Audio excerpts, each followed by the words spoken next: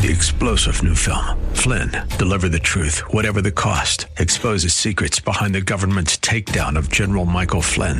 Flynn knew what the intel world had been up to. He ordered the first audit of the use of contractors. This set off alarm bells. He told the truth. He was the most dangerous person for Donald Trump to hire. They had to get rid of Flynn.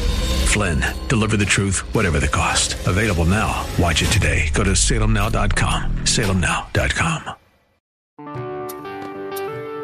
The gospel is for everyone. It's for men, it's for women, it's for Jews, it's for Gentiles, it's for anyone who believes that Jesus is a fulfillment of those Old Testament scriptures, the Messiah.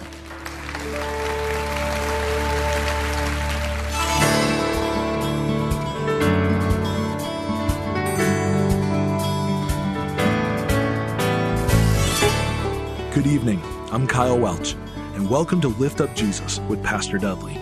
We are here every night at this time on KKLA to share the good news of Jesus Christ and to lift up his name to the entire city of Los Angeles. No matter if you are listening tonight from your car or at home or in your place of work, we believe that tonight's sermon from Pastor Dudley will be a blessing to all our listeners. So if you can, get out your Bibles and let's join Pastor Dudley right now with tonight's message. The Apostle Paul wrote half of the New Testament. He wrote 14 of the 27 books. We don't know for sure which book he wrote first. It's either the book of Galatians or it's 1 Thessalonians. This could be the first letter that Paul ever wrote. We believe this book was written around 50 to 51 AD. And the significance of that, you say, what does that have to do with us? Well, the significance is, if you're good with numbers, that's only about 17 or 18 years after Jesus ascended into heaven. When Paul wrote 1 Thessalonians, the Lord had been gone just a few years. Now the Thessalonians, for the most part, they believed in the return of Jesus Christ. You see, the biggest difference between Christians who lived in the first century and Christians today who live in the 21st century is that the Christians living in the first century lived as though Jesus could return at any minute. I want you in your Bibles, if you have your Bible, in chapter 1, 1 Thessalonians 1 verse 10, I want you to circle the word wait. The Bible says they were waiting on the Lord Jesus Christ, the Son of God, to return from heaven. For them, he hadn't been gone that long. Now, the word wait, the Greek word, I want to put this on the screen, in the Greek is the word anameno. And the word anameno, that Greek word for wait, in 1 Thessalonians 1 verse 10, this might surprise you, it's the only place in the entire New Testament that word is found. Now, there are other variations of that word, but the Greek word anameno, the only time it's found in the New Testament is in 1 Thessalonians 1 verse 10. The word wait is very misleading for us because for us, when we think of waiting, it's like go over there in that corner and wait. And so we go over there and we're over there twiddling our thumbs. But in the Greek, the word anameno, it means to expect. It means to anticipate. I like that word anticipate. You see, they were expecting the return of Christ. They were anticipating the return of Christ. I really wonder, how many of us in this room today are truly expecting the Lord Jesus Christ to return today? So what I want you to know is that these two books, 1 and 2 Thessalonians, they were written to a church, to a group of people who are expecting the Lord Jesus Christ to return. So the purpose of these two letters is that while we're waiting, we know he's coming, we're expecting him to come. What should we be doing in the meantime? In other words, if Jesus could return at any minute, how should we spend the next 60 seconds? If Jesus could return on any day, how should we spend this day? And out of all the churches that had figured that out, the church at Thessalonica had figured it out.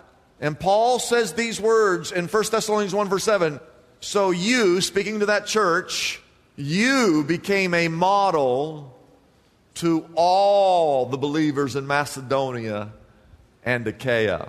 Now, whenever I hear that word model, I think of the husband as he left for work. His wife came and gave him a goodbye kiss, and she said to her husband as he walked out the door, you are a model husband. And he felt pretty good about himself as he went to work until he got to work and looked that word up in the dictionary, and it said a cheap imitation of the real thing. It kind of burst his bubble.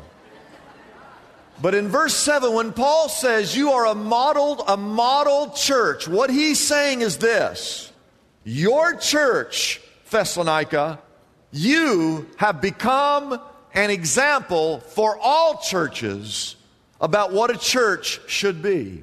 Before we get to Thessalonians, get into that, I want you to turn back to Acts chapter 16, 17, 18, 19, and 20. Turn back in your Bibles to the book of Acts.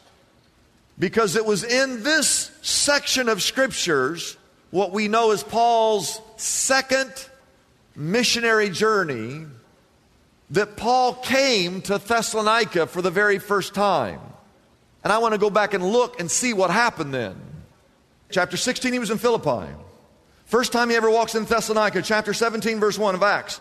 He says, when they had passed through Amphipolis and Apollonia, they came to Thessalonica, where there was a Jewish what? Synagogue. Now, the reason he didn't go to church, there was no church. So he goes into this Jewish synagogue, and for 3 consecutive weeks, he reasons with them from their scriptures. And verse 3, here's what he reasons in verse 3, explaining and proving that the Christ had to do what? And he's talking about the cross. That Jesus had to die on a cross. That he had to suffer. And that 3 days later he resurrected.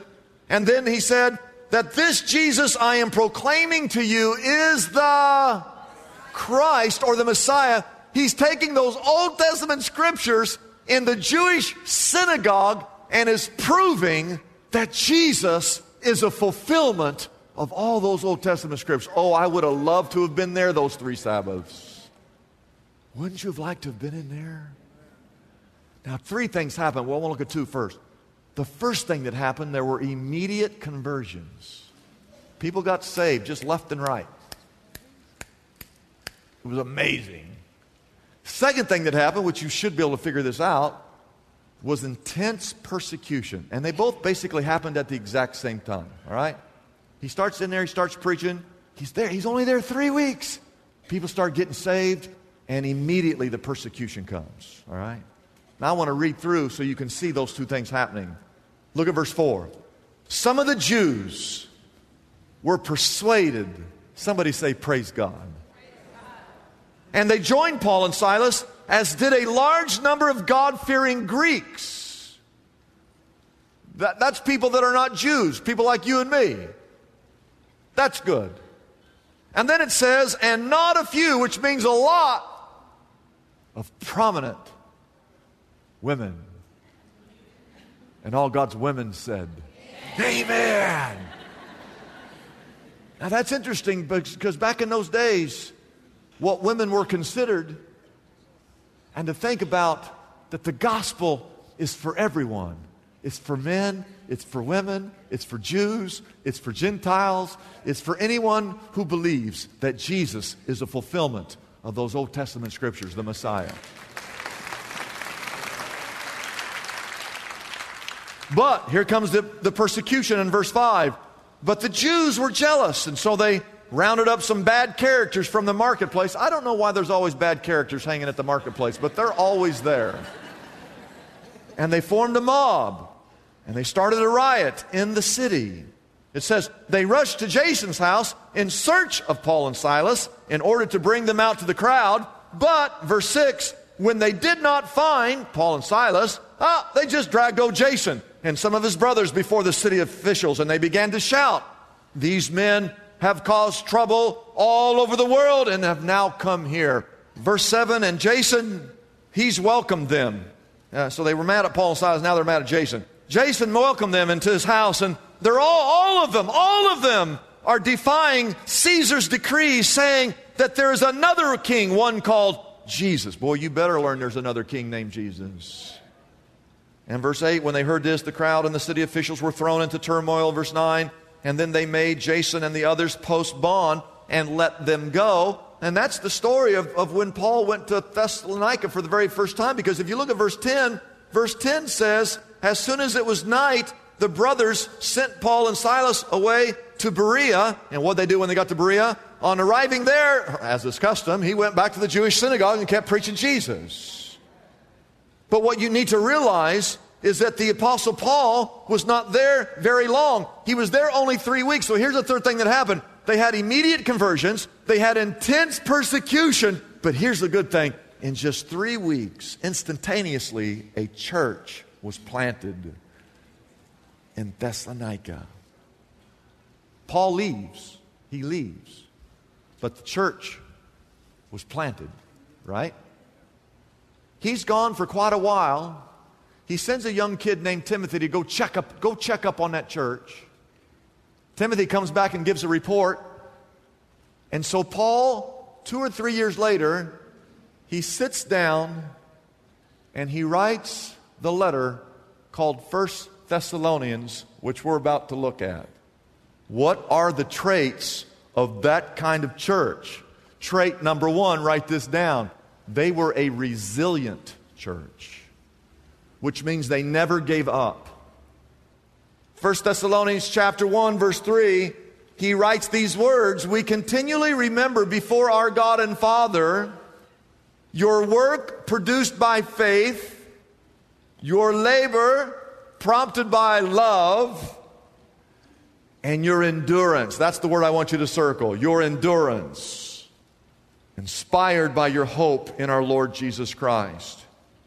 He's referring to that moment when he says your endurance inspired by hope in our Lord Jesus Christ. He's referring all the way back to when the church began, which we just read in Acts 17. The church began with a mob and a riot racing in to destroy Paul and Silas. They can't find Paul and Silas, so they grab Jason, and they have Jason arrested just because he allowed them to stay at his house. This church was birthed in the midst of persecution. I want you to look up in verse 1. It says this book is addressed to the church. You see in verse 1 the word church. You should circle that word, the church, up in verse 1. Because that word means in the Greek, it's the word ekklesia. And that word the church means the called out ones. It means that you've been called out of the world. So when if you're saved, you've been called out of the world, and you're over here, and all of a sudden you go, man, I don't know, I feel different now. You should feel different. So don't be surprised when the world mocks us and ridicules us and laughs at us and persecutes us. This church, from its beginning, people were persecuting them. But the church was resilient. They endured. They didn't give up. Can someone say praise God? 2 Timothy chapter 3 verse 12 says, it's a fact that everyone who wants to live a godly life in Christ Jesus, you will be persecuted. If you're not being persecuted, there's a chance you're not really living a godly life. I want to give you 4 quick things, quick, why they could be resilient. We find these reasons in verses 4, 5, and 6. The first reason they could be strong in the midst of persecution, write this down, is because they had been chosen by God. They knew that they had been chosen by God. That's what verse 4 says. Paul writes, it says, you know you've been chosen of God. You know, there's 2 teams. There's God's team and there's the devil's team. And I posted this on the internet this week.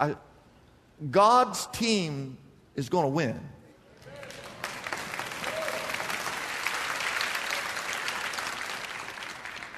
But even though I get to choose Christ, before I chose Christ, Christ chose me. And He said, how's that? Well, before I was ever born,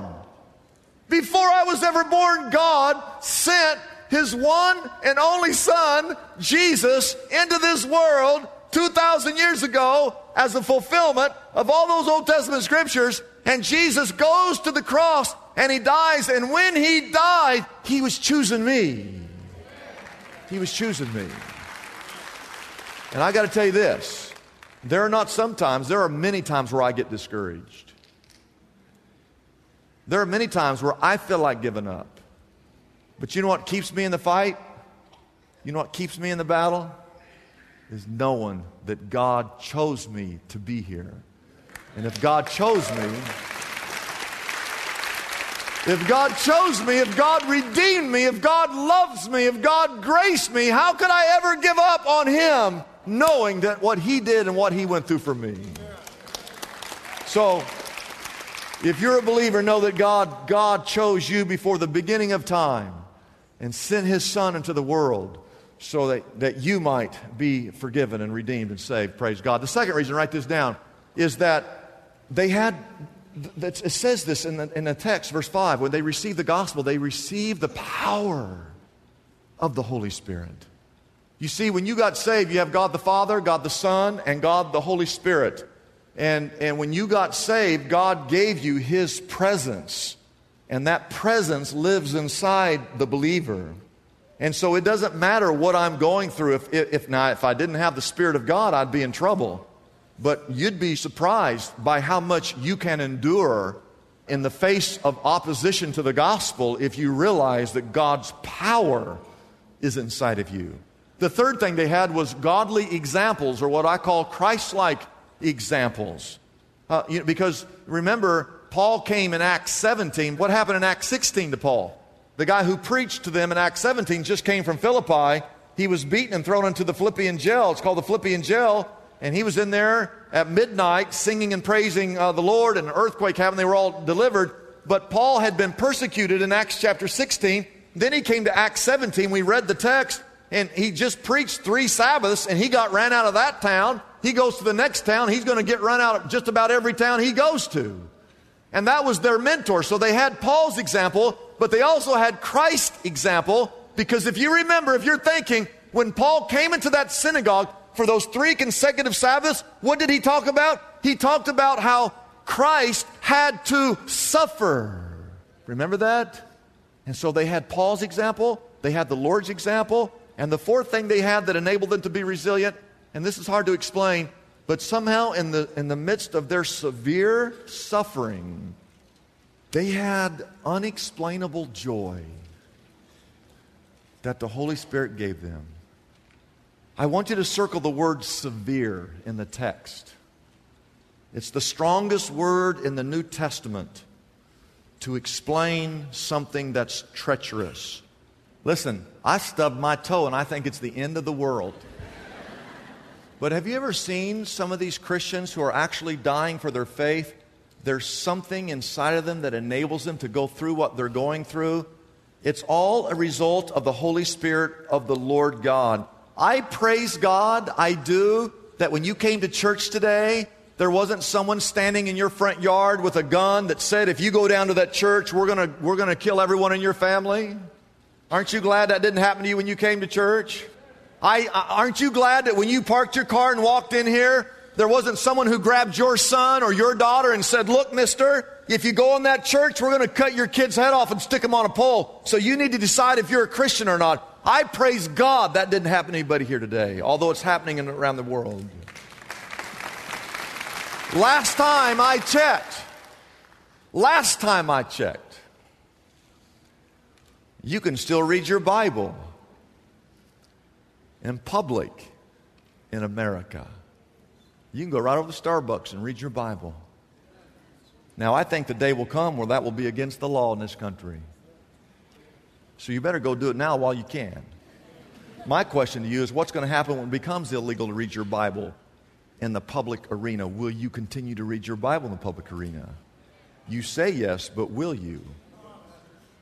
Last time I checked, before you eat your food, you can bow your head You can be over there at McDonald's or In-N-Out, wherever you go, and you can actually, let's pray and have everyone bow there, and you can actually say a prayer. In America, last time I checked, if you want, you can put a Jesus sticker on your bumper if you want. You see, that severe persecution has not come to this country, but the question is, if it ever does come, will you be resilient like the church in Thessalonica? I show you one verse before I continue on. 1 Peter chapter 2, verse 21. Listen, if you're looking for a church that's into health, wealth, and prosperity, you need to go to some other church. Okay? Because that's not what this church is about. Look at this verse, okay? Look at this verse. 1 Peter chapter 2, verse 21. To this you were called. You were called because Christ suffered for you, leaving you an example that you should follow in His what? In His steps. The Bible is clear. Part of being a Christian is being willing to suffer for Jesus if need be. Number 2, write this down. The gospel rang out from this church. The gospel rang out from this church. And verse 8 says that the Lord's message rang out from you. Now watch this. Not only in Macedonia and Achaia, but your faith in God has become known. What's the word? I want you to circle that word. Oh, circle the word everywhere. Your faith has been known, the message, not only in Macedonia and in Achaia, but your faith in God has become known everywhere. You talk about a model church. They were example setters, and that the gospel of Jesus Christ rang out from the epicenter of Thessalonica. I just want to say this. I don't know how much time we have left before Jesus comes back. We got a minute, a day, a week, a month, a year. But this church, Shepherd Church, if we want to be a model church, the gospel needs to ring forth from this church. Not just on the internet, not just on KKLA, not just on KDOC television, but from this pulpit and from the people sitting in these chairs.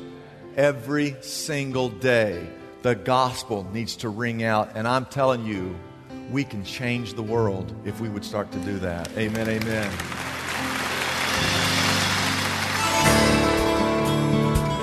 If you were moved by Pastor Dudley's message tonight, we want you to know we have phone counselors standing by and ready to pray with you right now. Our number is simple to dial. It's 888-818-4777. Again, that number is 888-818-4777. We are ready for any prayer requests or needs you may have. Ephesians 6 reminds us of the many gifts we have been given by God. And prayer is one of the greatest assets we have as Christians to fend off any attack by the enemy. So please don't hesitate to call us if you are alone and need to pray with someone right now. The secret to overcoming any obstacle you are facing today is revealed through one of the most extraordinary victories ever recorded in the Bible, the Battle of Jericho. Joshua and the Israelites followed God's unusual plan to walk around the heavily fortified walls of Jericho for 7 days. The Lord promised that at the end of those 7 days, He would cause the walls of that famed city to fall, allowing His people to take possession of the Promised Land. In his book, Walls Fall Down, Pastor Dudley Rutherford shows us how the 7 spiritual principles in this story are available for all of us today. You will learn how the foundation behind Joshua's victory is the key to overcoming your own hurdles and unsolvable issues. When you choose to do things God's way, walls crumble, victory replaces defeat, and a blessed future unfolds. Pastor Dudley's book, Walls Fall Down, is available for a gift of any size to the Lift Up Jesus ministry. This invaluable resource can be yours right now by calling our toll-free number, 888-818-4777. That number again is 888-818-4777. Discover how your personal Jericho battle is no match for the power of an awesome God. Call us right now and receive your copy of Walls Fall Down by Pastor Dudley Rutherford today. I'm Kyle Welch, inviting you to join us again tomorrow night at this same time here on KKLA as we lift up Jesus with Pastor Dudley.